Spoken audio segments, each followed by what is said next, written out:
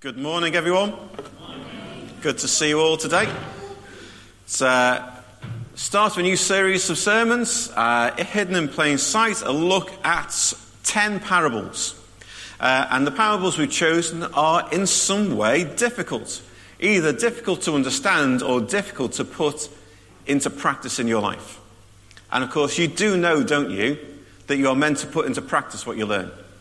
Absolutely. Thank you, Andrea. Okay. I need to warn you, Andrea took 2 Cocodamol today. And I think she's a little bit spaced out. Because that's actually one of the parables, isn't it? Isn't it? That's one of the parables. Which one is it? No, not the spaced out bit. The putting into practice what you hear thing. That's the parable of the 2 builders, isn't it? The man who built his house on the rock was heard from God and put it into practice. The guy who built his house on sand heard from God, didn't, and of course his house collapsed. And so everything you hear on a Sunday morning or a small group or wherever, you're not just there to learn, that you are there to put it into practice. And some of the parables are either hard to learn, to understand, or hard to put into practice. Because they were written 2,000 years ago, and Jesus had a very unique way of teaching. Sometimes he taught like teaching, he kind of told people things. But sometimes with these parables, he told stories. And the great thing about the parables, these stories, is that people were meant to go away and think through, what was that about? What was he talking about? What did it mean? And what am I meant to do because of it? But because of 2,000 years have gone by, we sometimes miss the context in which they're told. We misunderstand stuff in those parables because they refer to things that we don't understand, such as in the parable today, which I'll tell you about. Or they simply talk about things that we have. They talk about farming. Any farmers here today? Not many. Okay, we've got one. Great. So, things like there's things about farming in there and all that kind of stuff. So we sometimes need to try and get a better understanding of the parables to start to understand them and put them into practice. So we're looking at these 2 very simple parables this morning. 3 lines, 3 sentences. And it's a really simple parable. Really easy to understand, but really hard to put into practice. And that's where we're starting today. So let me just remind you what the parable said. The kingdom of heaven is like a treasure hidden in a field. When a man found it, he hid it again, and then in his joy went and sold all that he had and bought that field. Again, the kingdom of heaven is like a merchant looking for fine pearls. When he found one of great value, he went away, sold everything he had, and bought it. Let's just pray for a moment. Heavenly Father, we want to thank you for these parables. We want to thank you, Lord, for the way that they encourage us to think. They encourage us to understand your purpose for our lives. And Lord, I pray that as we begin to understand these parables, that we will put them into practice in our life. In Jesus' name. Amen. So let's look at these 3 lines. There's one place I want to start. And most of the parables have a very similar start to these 2. The kingdom of heaven or the kingdom of God is like. And then Jesus tells the parable. And so I just want to start there for a moment. What is the kingdom of heaven? What is the kingdom of God? What's Jesus referring to? Well, he's not talking about a place like the United Kingdom. What Jesus is talking about there is anywhere where the rule of God is made evident. Anywhere where his values, his purposes are being lived out. Now, hopefully, each and every one of you is a sign of the kingdom of God because you have put yourself under the rule of God. Got a lot of blank faces there, so maybe not. But that's the hope, that each and every one of us are living under the rule of God. And that's a very important point, particularly for these 2 parables. See, sometimes it's easy to think that the kingdom of God is about the church, that the church is the kingdom of God. I wrote an essay in my second year at theological college on the kingdom of God. A fantastic essay. It really was. My tutor, though, disagreed, tore it apart. And I had to go and see her, and she was a formidable woman, a formidable intellect. And she got me to think about actually what the kingdom of God was. And it was not long after the whole apartheid system had crashed in South Africa.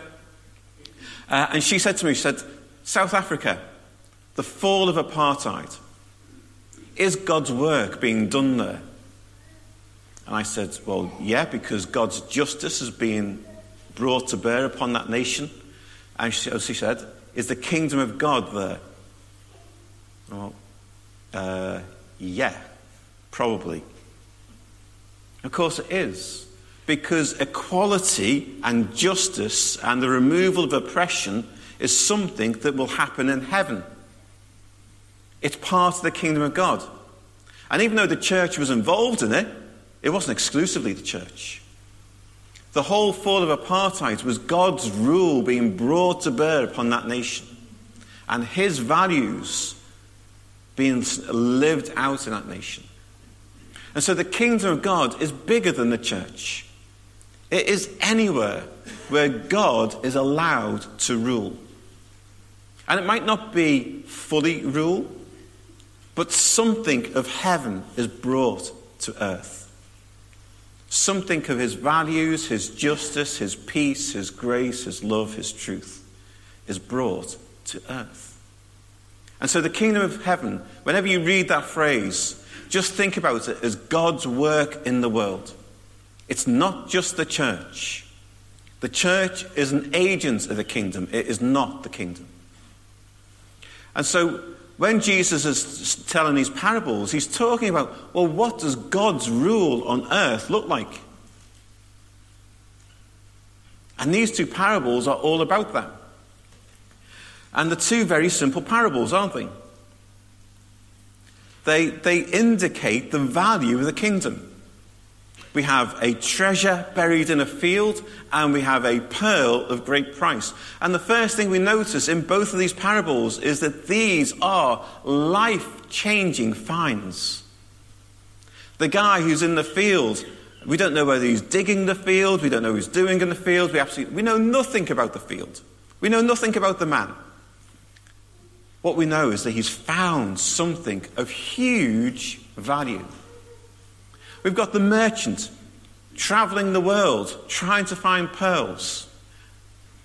And he finds this one pearl that is the best pearl he's ever seen, the most valuable pearl he's ever come across. See, the first point that Jesus is making is that the kingdom of God is the most valuable thing you will ever discover in your life. The kingdom of God is the most valuable thing that will change your life. You can imagine, can't you, that guy in the field, probably he's digging the field, and as he's digging, he comes across this treasure. It says he is filled with joy, and we'll come on to that in a minute, but it says he is filled with joy. Why? Because he knows that this find will radically change his life. And of course, finding the kingdom of God should radically change your life. Because when you enter the kingdom of God, what you're saying is, I am no longer going to rule my life.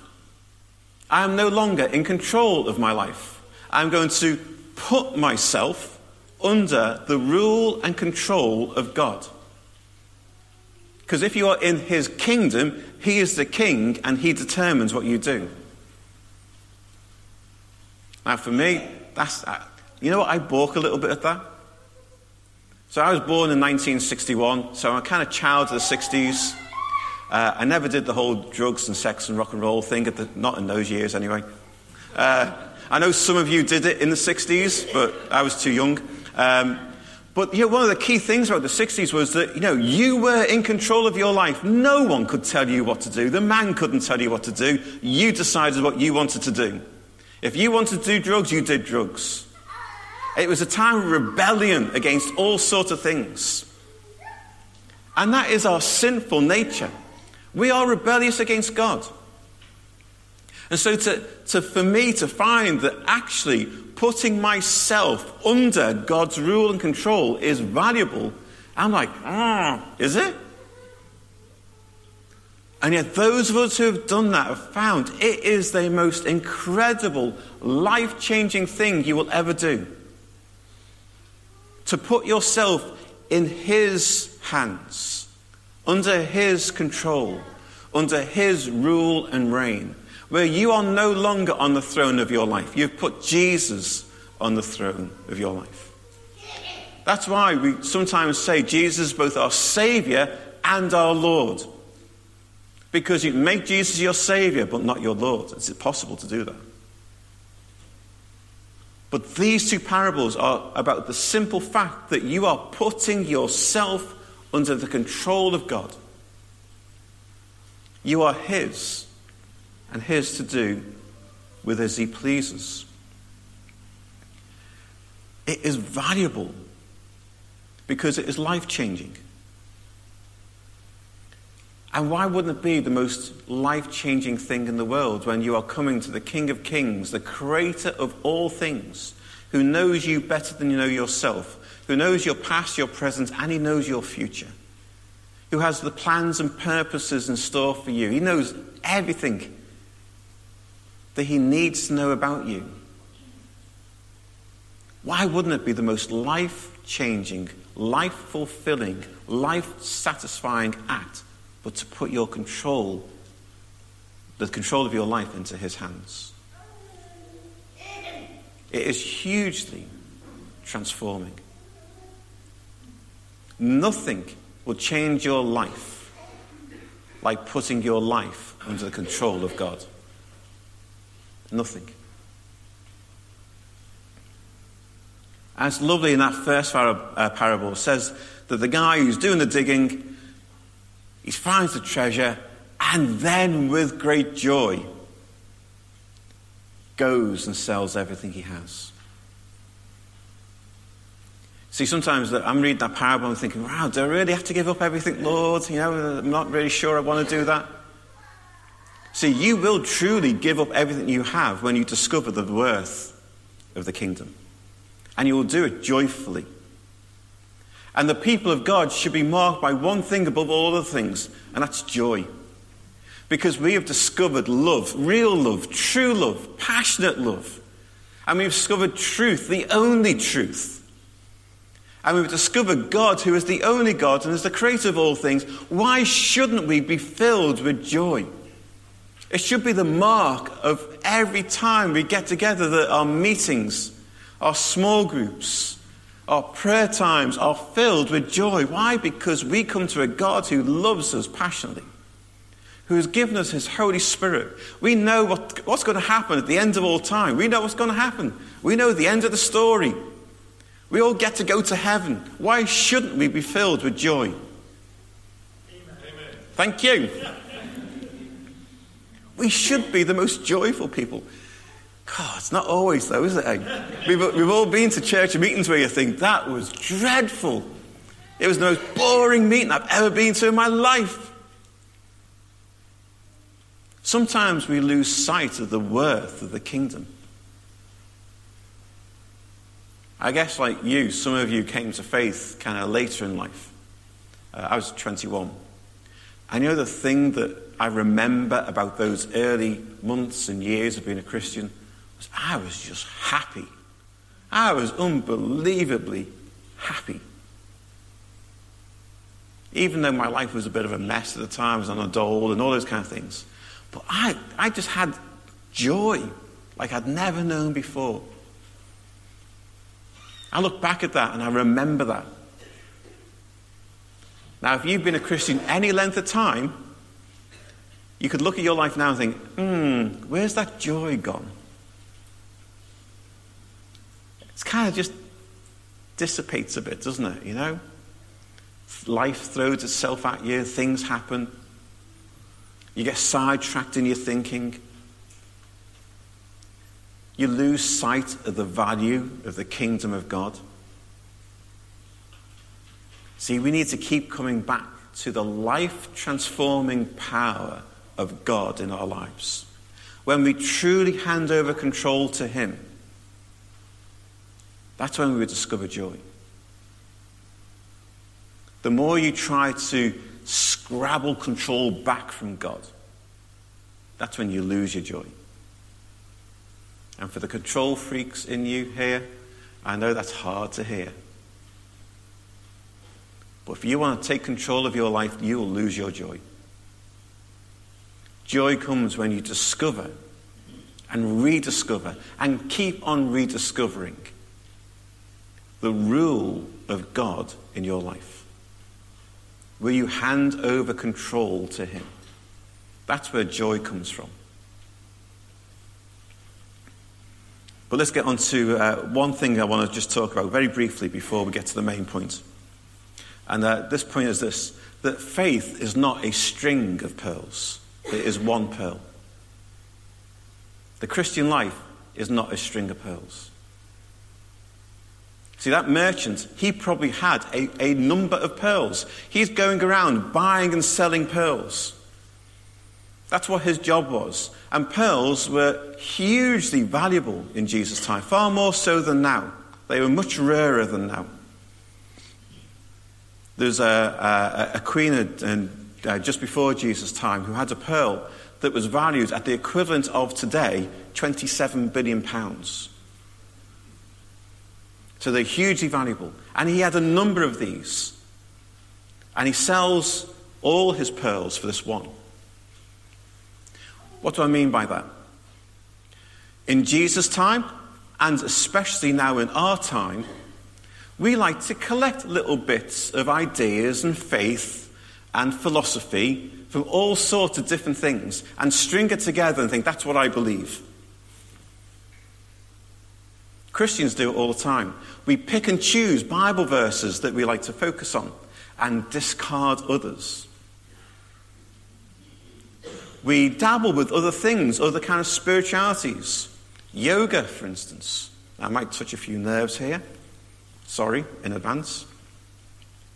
I know a number of Christians who are long-standing Christians, passionate people, who got into yoga and are now no longer with Jesus. That's not the case for everyone. But the moment you start putting your faith and trust in other things other than Jesus, then you're going to wander away at some point.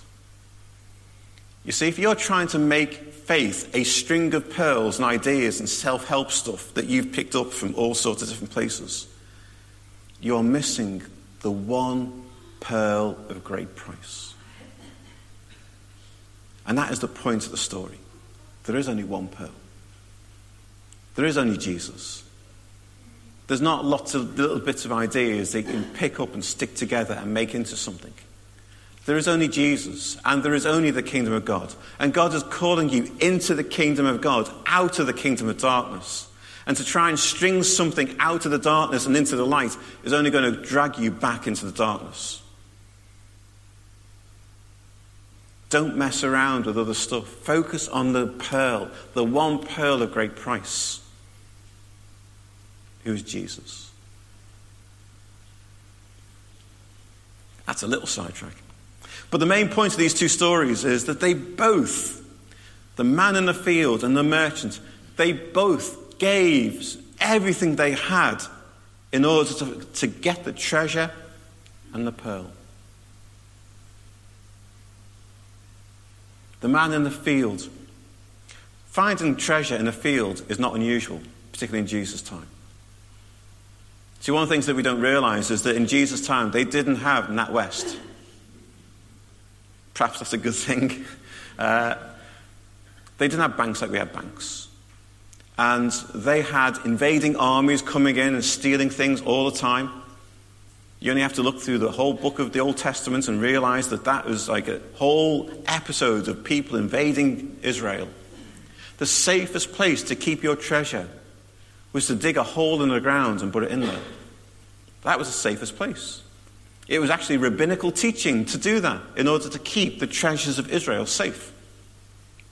The problem was, if you're anything like my wife, You forget where you put stuff. Whenever we go on holiday, she hides her jewellery from burglars. And later on we come back and she says, where's those earrings? I'm like, I don't know, you hid them. Where's my necklace? Where's my bracelet? And years later she finds them. The other problem with burying your treasure in the ground and not telling anyone is if you die, no one gets it. And so all over Israel, people would accidentally dig up stuff that people had buried to keep safe. It was not unheard of. And so this guy, he does the right thing. He puts it back. The field, the treasure belongs to the guy who owns the field. He buys the field. And you can ask about the morality of that bit, but that's unimportant in the story. And he gets the field. But in order to do that, he has to sell everything he has. And it's emphasized in the second parable. The merchant finds this one pearl. And he goes away and sells everything he has in order to get this one pearl. They both impoverish themselves in order to get what they want.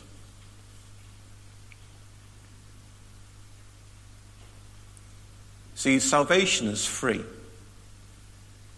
It's an act of grace. You enter into a relationship with God because of what Jesus has done. But when you discover the value of that, you joyfully want to give away everything that you are in order to live that out. Paul puts it this way. Paul says, whatever gain I had, I counted as loss for the sake of Christ. Indeed, I count everything as loss because of the surpassing worth of knowing Christ Jesus my Lord. For his sake I have suffered the loss of all things and count them as rubbish in order that I may gain Christ. See, this story isn't about selling your stuff. It is about totally surrendering all of your life to God. Giving all that you are to him. That's what this story is about. Total surrender to God. See, when you discover the joy of being in the kingdom, you will joyfully just give it all away for Jesus. You'll surrender everything to him. You'll surrender your job, your reputation, your family, your future, your past and your present. You'll surrender everything to him and for him because of the joy and the worth of knowing Jesus. That's what those two parables are about. A really simple truth. But man, is it hard to do. I don't know about you, but I am constantly putting myself back under my control instead of allowing Jesus to be in control.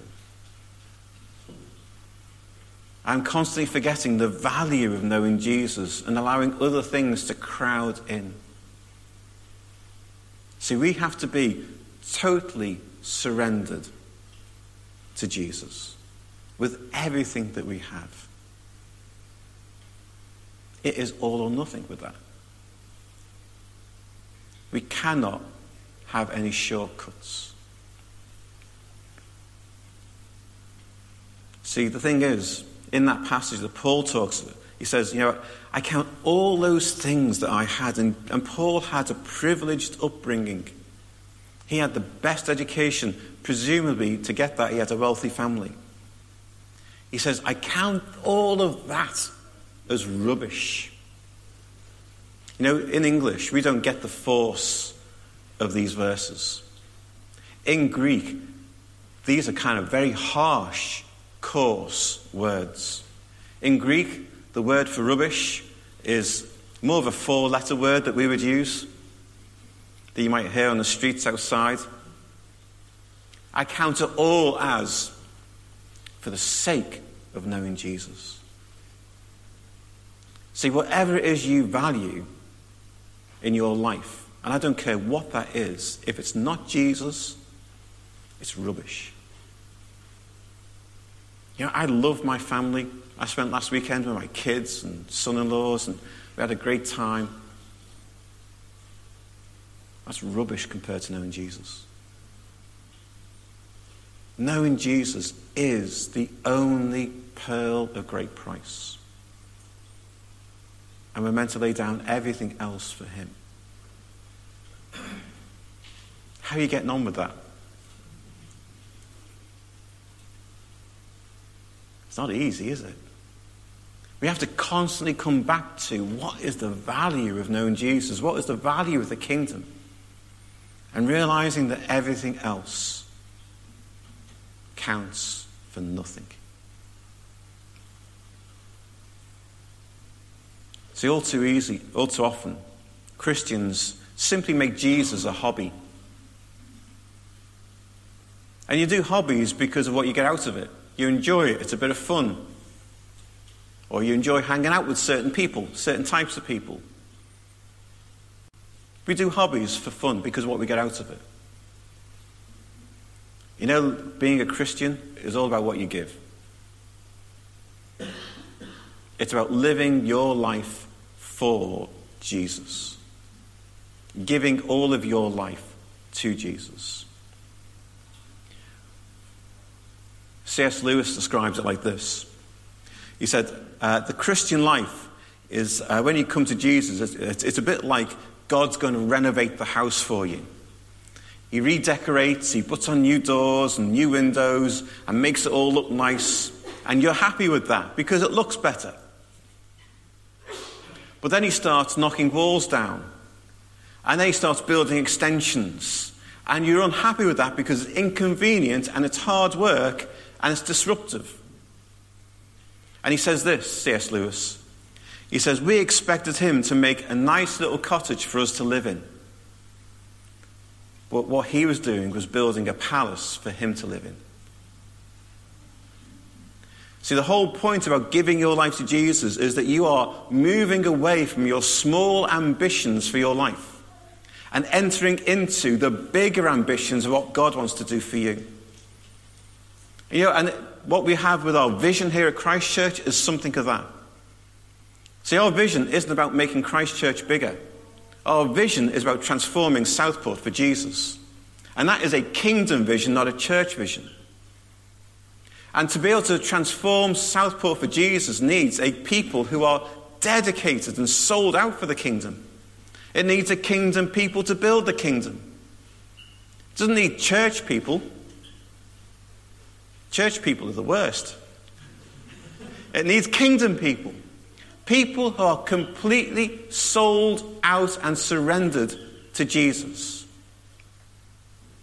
People who are prepared to put in extra time and extra money when it's needed and to put extra effort in. Who are prepared to lay down what they want for their lives in order to serve Jesus for his purposes and his kingdom. And to do that joyfully, not through gritted teeth.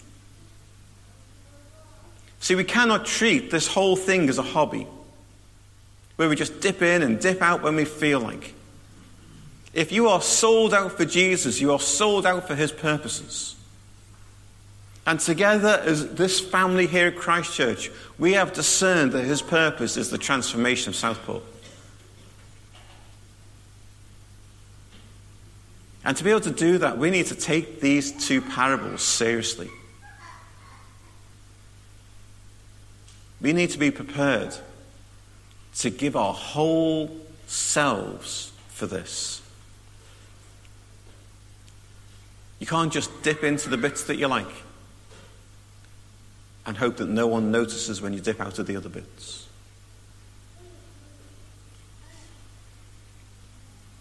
See, the kingdom of God is no hobby. It's a lifestyle that demands of us to have big ambitions for God. Because he's not building a nice little cottage for you. He is building a palace for him. And he wants to rule in your life. And when you discover how valuable that is, then you will give it all away freely and joyfully. And so it requires that we go into this either all or nothing.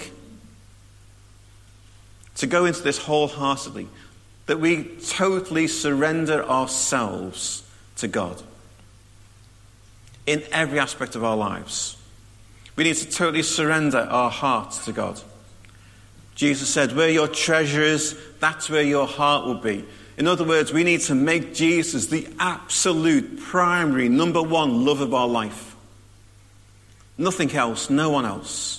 Jesus is the primary love of our life. If someone else is your first love, then you'll never be able to serve Jesus wholeheartedly. We need to surrender our minds. In Romans 12, verse 2, Paul says, be transformed by the renewal of your mind. And that goes back to that whole string of pearl thing, where you can't just pick and choose ideas that you like. We are surrendering ourselves to the mind of Christ, where we are thinking his thoughts, where we are putting ourselves into his mind, where we don't simply want to choose what we believe, but we surrender to him our mind.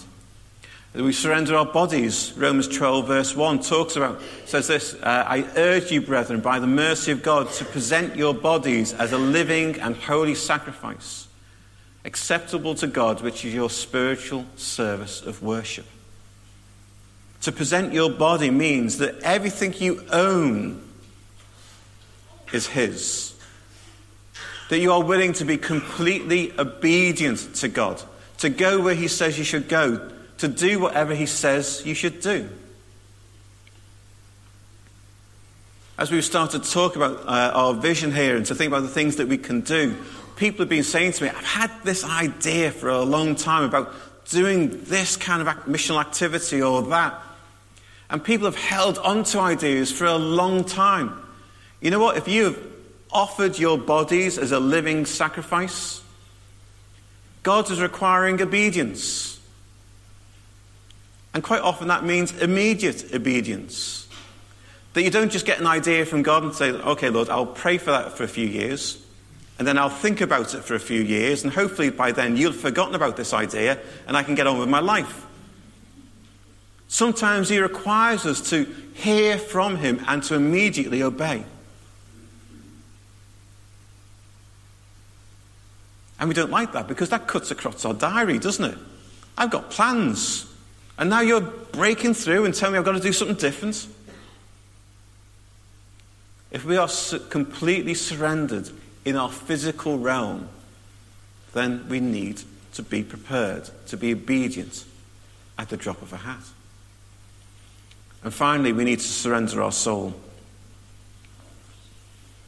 We all know that the foundational truth of our faith is that Jesus died for us, so that we may be forgiven and by his grace receive everlasting life. Yet all too often, Christians are trying to work for God's approval and salvation. When you surrender your soul, you're truly at rest. When it says in the Psalms, be still and know that I am God, that is a surrendering of your soul. It's stepping back from the busyness of life and saying, Lord, I'm yours. Eugene Peterson, who's an incredible theologian, really, a very practical theologian, says this, that busyness is a sickness of the soul. And I know I'm saying that to 120 busy people. It's a sickness of our society that people need to be busy. I'm with church leaders all the time. One thing that they all love to boast about is how busy they are. Where in Scripture does it say to be busy? It says to be fruitful. And that's a completely different thing. See, when you surrender your soul, you're surrendering yourself into the way that God does things. And God doesn't want you running around hairless, trying to chase different things, trying to achieve salvation, trying to achieve approval. To surrender your soul means that you want to rest in him. Because he's in control, not you. If you surrender your soul to God, you will find peace. You will find rest. You will find nourishment. All those things that most Christians seem to lose, you will find when you surrender your soul. Let's stand for a moment. And would the band like to come up, please?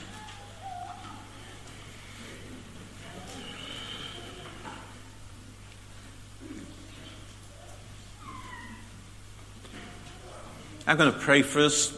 There will be people over by the windows who are going to be prepared to pray for you. No matter what it is that you want to respond to today, they're going to be there to pray for you. Maybe they can move there now just so that it's obvious who they are.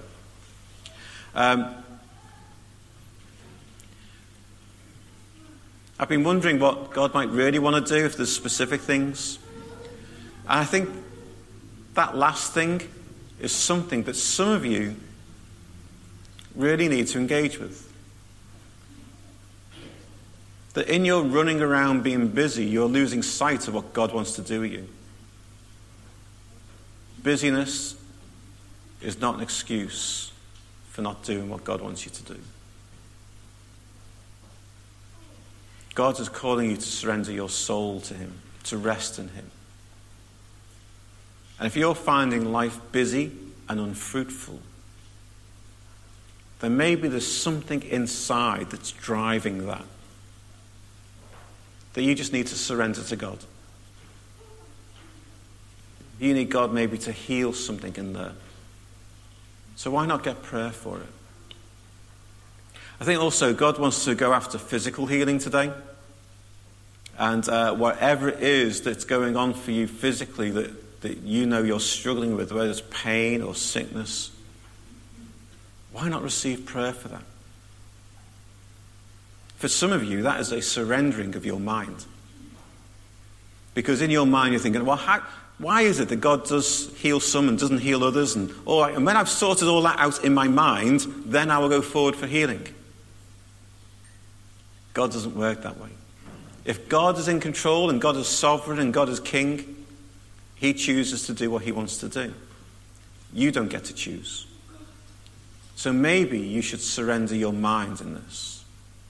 So let me encourage you, whatever you have going on physically right now, why not receive prayer? See what God might do in your body to bring healing. Let's pray. Heavenly Father, I want to thank you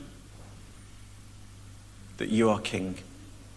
I want to thank you, Lord, that we have the opportunity to step into your kingdom, to put ourselves under your control, to put ourselves under your reign.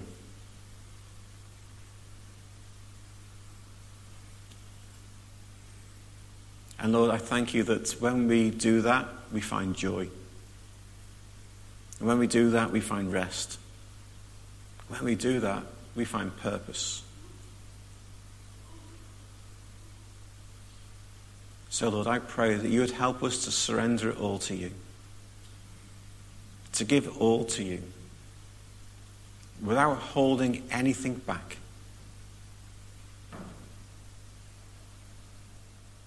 In Jesus' name, amen.